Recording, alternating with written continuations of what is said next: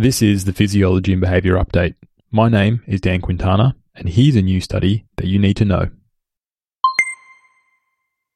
Oxytocin treatment reduces food intake and body fat in an animal model of postmenopause. The loss of ovarian function during menopause is associated with increased visceral adiposity and risk for cardiovascular disease. However, there's currently no pharmacological treatment to address these effects. The neuropeptide oxytocin has shown promise in reducing food intake and weight gain. For instance, mice without oxytocin receptors demonstrate obesity, and the administration of oxytocin reduces food intake in mice. Early human studies have also shown that intranasal oxytocin reduces food intake. But despite these results, research is yet to investigate whether oxytocin also prevents weight gain and reduces food intake in postmenopausal females.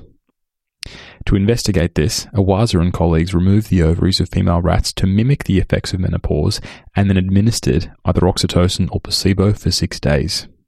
Compared to placebo, oxytocin reduced food intake, body weight gain, and subcutaneous fat.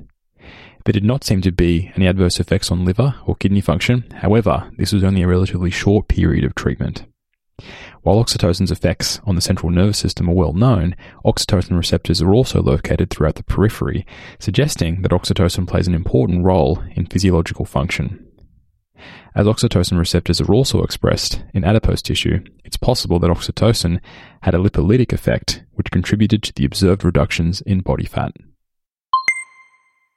For more on the latest oxytocin, neuroscience, and psychology research, as well as my day-to-day research process, check out my Twitter feed, which is @DSQuintana.